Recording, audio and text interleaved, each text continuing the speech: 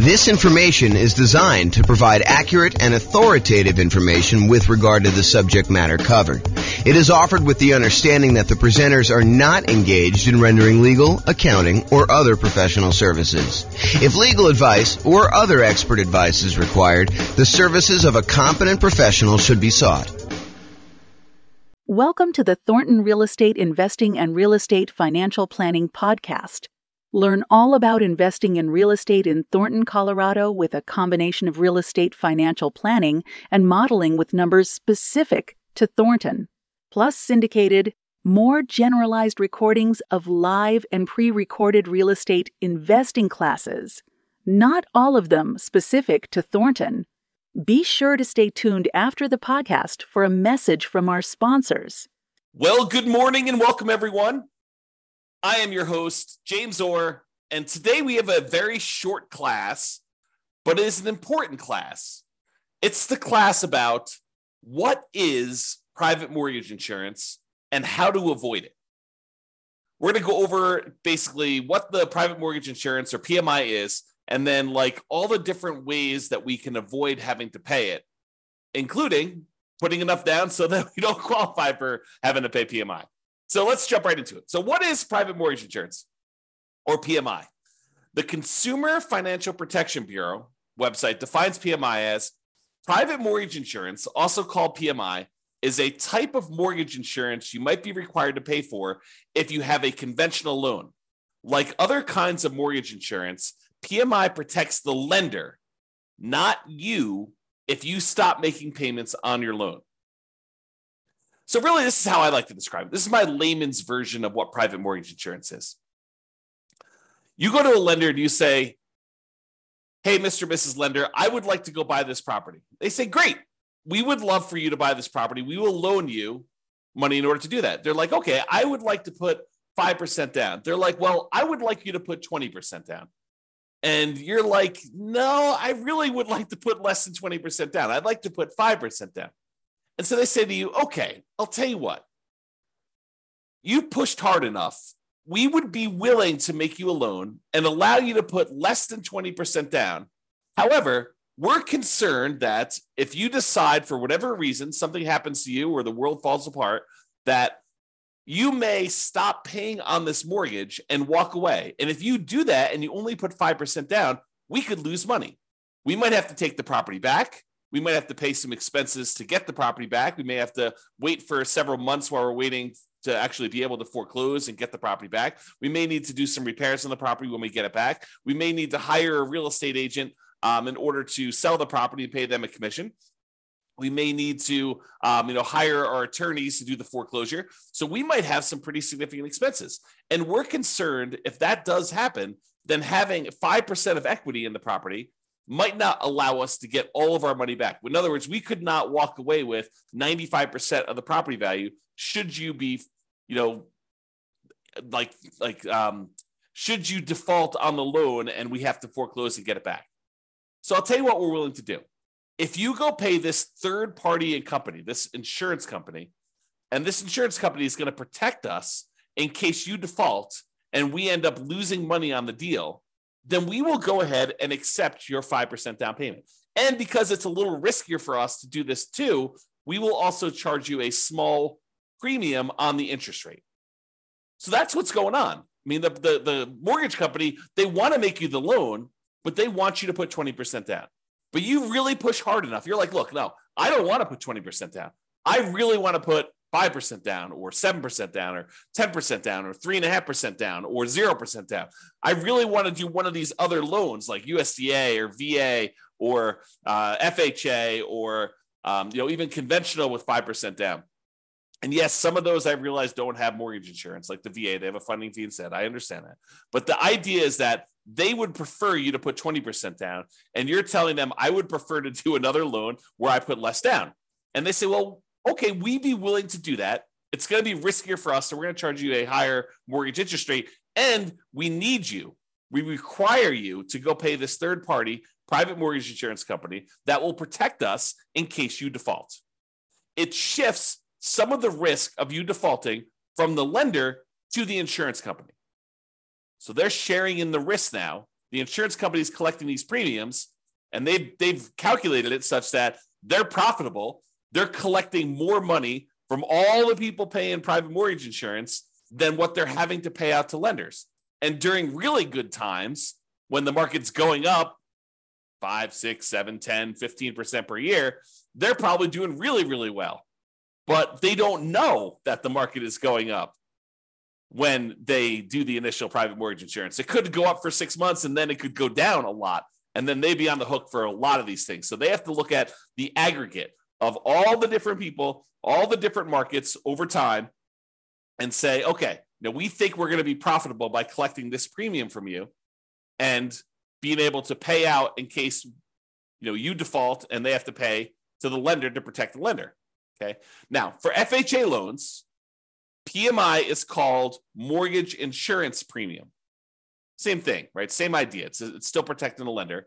They have upfront version, and then they have both, and in addition to that, they have an annual version. So the upfront one is called, as you might have guessed, upfront mortgage insurance premium. That's the one you pay when you get your loan. There's a fee you pay when you get the loan upfront.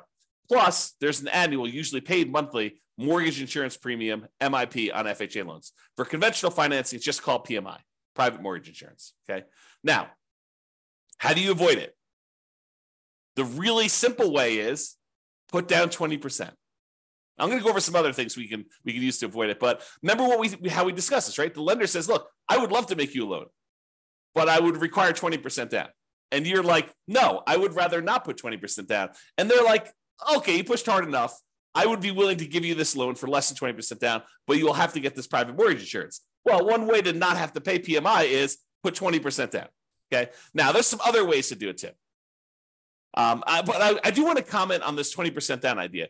There is a belief out there, and it's a belief I'm working hard to help people understand the nuances to it, because it's not always 100% true. But there's a belief out there that, look, I want to go put down this minimal amount. I want to get maximum leverage. I want to get the maximum return I can get on this very small down payment that I'm making. And it is true that when you do put less down, it amplifies returns. Honestly, it amplifies returns in both directions. If you have negative cash flow, it amplifies that negative cash flow return, which is negative. And if you put less down, it also amplifies any type of things that go against you. Like if property values happen to go down, that gets amplified too. So it's an amplified return, not always a better return. Subtle point, okay? Now, so a lot of investors want to put minimal amount down in order to be able to make these investments. And I think the other reason why is they think to themselves, look, I'm going to put this small amount down and I'm going to be able to buy more properties, have a bigger asset base, get to my financial independence goal faster by having more properties acquired quicker. And what's interesting is that is not always true. And I've done math on this in 300 US cities. And I continue to do classes on this. So if you haven't heard one of those classes where I talk about, is it better to do one thing or another? We do this comparison in some of those classes where we say, look, instead of you going and doing like a nomad strategy where you put 5% down, you buy a property, you live there for at least a year until you save up the next down payment and you've lived there for a year, which is a requirement of the lender. Then you go buy your next property with 5% down, you convert the previous one to a rental, and you repeat this process, and you're able to acquire properties relatively quickly with relatively low amounts of capital invested, because you're putting 5% down every time you do this. When we compare that strategy to taking the extra time to save up for a full 20% down or 25% down, or heaven forbid, save up 100% and buy a property with no mortgage, completely unleveraged, sometimes it is faster for you to have saved up for 20% down than it was for you to save up for the 5% down. Maybe not faster to buy your first property, but faster to get to financial independence. And it blows people's minds every time I show them the math, because it's counterintuitive a lot of times, right? You think to yourself, hey, I'm going really slow in the beginning because I'm taking this extra time in order to buy my first property. But by the time you buy your first property, that property may help you save up for the second one. Whereas when you buy it with 5% down, it may have slightly negative cash flow or very little positive cash flow, or maybe a lot of negative cash flow, depending on your market. Okay. And if by doing that, it actually slows down how quickly you can acquire your next property in a lot of cases. Okay. And it is really hard to be financially independent when your properties are cash flowing $20, $50, $100 a month. You need a lot of those small cash flow properties in order to be financially independent. Whereas if you saved up and you bought a property with 100% down, no mortgage at all, that generates a lot of cash flow because you don't have a mortgage on it, which makes sense. And so in those cases, you don't need that many. And once you buy the first one, the amount of money that is generating helps you buy the second one because the cash flow from it is so great. The speed, the time it takes you to acquire your second free and clear property is much faster than the first one. Yeah, the first one seems like it takes forever. But if you measure the time it takes you to be financially independent, comparing putting like 5% down or 20% down or 25% down to buying properties free and clear, it is not nearly that much longer than you might think it might be. It's probably longer in a lot of cities, but it's not as much longer as you think. It's not like it takes you 3 times as long. In some cases, it's like a year or two. And then you don't have any risk of leverage in that case. You don't have any PMI. You've really optimized your investment in that way. Not optimize your return on investment, but optimize the investment. You're getting like a really big chunk of return on it. Okay. I've kind of diverged there. So when you put 20% down, it may require you to save up for a longer time, which may mean you're buying a more expensive property because property values are probably going up, right? Not necessarily, but a lot of times they are. And it may mean you're getting higher interest rates. If interest rates are on their way up, that could happen. So there are some risks in saving more money to put more down. You know, when you do the 5% down, you're able to acquire properties now. Sometimes you could lock in lower prices and lower interest rates. Now, if interest rates are coming down, it may work the other way. And if property values are correcting, if they're coming down, it may work the other way. But a lot of times we don't know. You know, we could speculate, we could guess, but you know, if you had asked me at the beginning of COVID, if property values were going to go up or down with what seemed like the entire economy shutting down and our limited ability to get out there and show properties and all these restrictions on stuff, if you had asked me if I thought property values were going to go up or down, I probably would have told you down. I would have thought, hey, you know, I don't know for sure, but you know, if we can't show properties, if it's harder to show properties, might be harder to actually move. Might be harder to, you know, when the economy is completely shutting down and a lot of people are losing their jobs and a lot of people look like they were getting sick and dying. I mean, you could have argued that, you know, end of times, the real estate market's going to crash. What happened? Not that. Hard to predict sometimes. Really hard to predict. Okay. All right. So how to avoid private mortgage insurance? Put 20% down. Really easy. Or if you already have a loan, you could pay down your loan balance so that you are below 20% loan to value. Oh, sorry. So you're below 20% equity, not loan to value. Got to rephrase that. I'll say 80% loan to value. Look at this. Correcting in real time.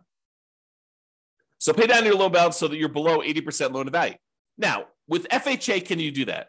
If you pay down your loan below 80%, can you get rid of your PMI that you have, mortgage insurance premium, on an FHA loan that you already have? The answer is no. FHA is one of those loans where you have to pay it off. You have to either refinance or sell the property in order to get rid of your mortgage insurance premium. There are some exceptions. You know, if you go look at the FHA matrix, you can put enough down and there's some things that can happen where you can do that. But if you're putting 3.5% down to get an FHA loan, which is probably the majority of folks on here, especially if they're buying, you know, duplex, triplex, or fourplex, they're trying to minimize their amount down, then paying down to an 80% loan to value, either organically, just with natural mortgage payments, or putting extra money into the deal to try to get below 80% with FHA loan, you're not going to be able to do that. However, if you have a conventional loan that you put 5% down or 10% down in order to acquire it that way, or 15% down, you want to buy a non-owner occupant one, you could do that too. And then you're like, hey, look, I made a mistake, or I didn't have the money then, but now I have the money. I want to actually go below 80% loan to value and get rid of PMI. You can do that. You can pay your loan down below 80% loan to value, request that the lender remove PMI, and we'll do a whole class on that. Okay, so you pay your loan down so that you get below that 80% loan to value, and that will allow you to get rid of private mortgage insurance. which could significantly improve your cash flow. Okay. Another way to avoid private mortgage insurance is when you get your loan, you can voluntarily tell the lender, look, I will voluntarily take a higher mortgage interest rate if you give me a credit that you then use in order to pay a one-time upfront mortgage insurance premium, a private mortgage insurance payment, instead of doing it monthly. So you say, look, I don't want to do monthly PMI because it's really going to hurt my cash flow. One thing you could do, you could bring money yourself to the table and pay a one-time upfront private mortgage insurance payment and not have a monthly PMI payment. That would improve your cash flow. Or what a lot of people don't necessarily know is you could say to the lender, look, if I pay you 0 points right now, interest rates are 6.5. However, if I pay you $5,000, I can get 6.25. But it works in the other direction too, where you could say to them, listen, I will voluntarily take 6.75. You give me $4,000, and we'll take that $4,000 and we'll use that to make a one-time upfront PMI payment, and then I won't have PMI. So in other words, it looks like, mechanically, it looks like you took your PMI and instead of paying PMI, you moved it to the interest rate of the loan. That's what it looks like. It looks like you voluntarily took a higher mortgage interest rate instead of paying the monthly PMI. And sometimes that's cheaper. Most of the time, it's not as good of a deal because the mortgage interest rate going up actually stays with you for the life of the loan, stays with you for 30 years. Whereas the mortgage insurance premium, the PMI that you're paying, the monthly payment you're paying for private mortgage insurance usually will go away once you drop below 80% loan to value. So even though the amount you're paying monthly might be higher for PMI, it's usually higher for a shorter period of time versus having your interest rate go up for the entire 30-year life of the loan or 15-year life of the loan. Usually you pay down below that 80% sooner, and that PMI would then go away. So you got to do the math and calculate, how long am I holding this property, and does it make sense for me to pay this PMI, a higher PMI for a shorter period of time, or to take it all in the interest rate forever? And if you're getting rid of the loan, it may not matter, right? If you say, look, I'm only buying this property, I'm only going to hold it for 2 years, then I'm out, you can make a decision based on that. But be careful. Sometimes plans change. Sometimes we all say, hey, I'm only going to hold this property for 3 years. And then we're like, nope, this is an amazing property. I'm holding it forever. Man, I wish I hadn't done this, PMI and the mortgage interest rate instead. I wish I would have just done the PMI. But sometimes it's hard to know in advance. Or sometimes we think we're going to hold the property forever and something in our life changes and we have to liquidate all of our properties. You have a divorce, you have some medical issue come up, your kid needs money for whatever, you have to pay a ransom. I mean, who knows, right? Any of those things could happen. All right, so how to avoid private mortgage insurance? You could get a loan that doesn't have PMI. For example, that VA loan. A VA loan technically doesn't have PMI.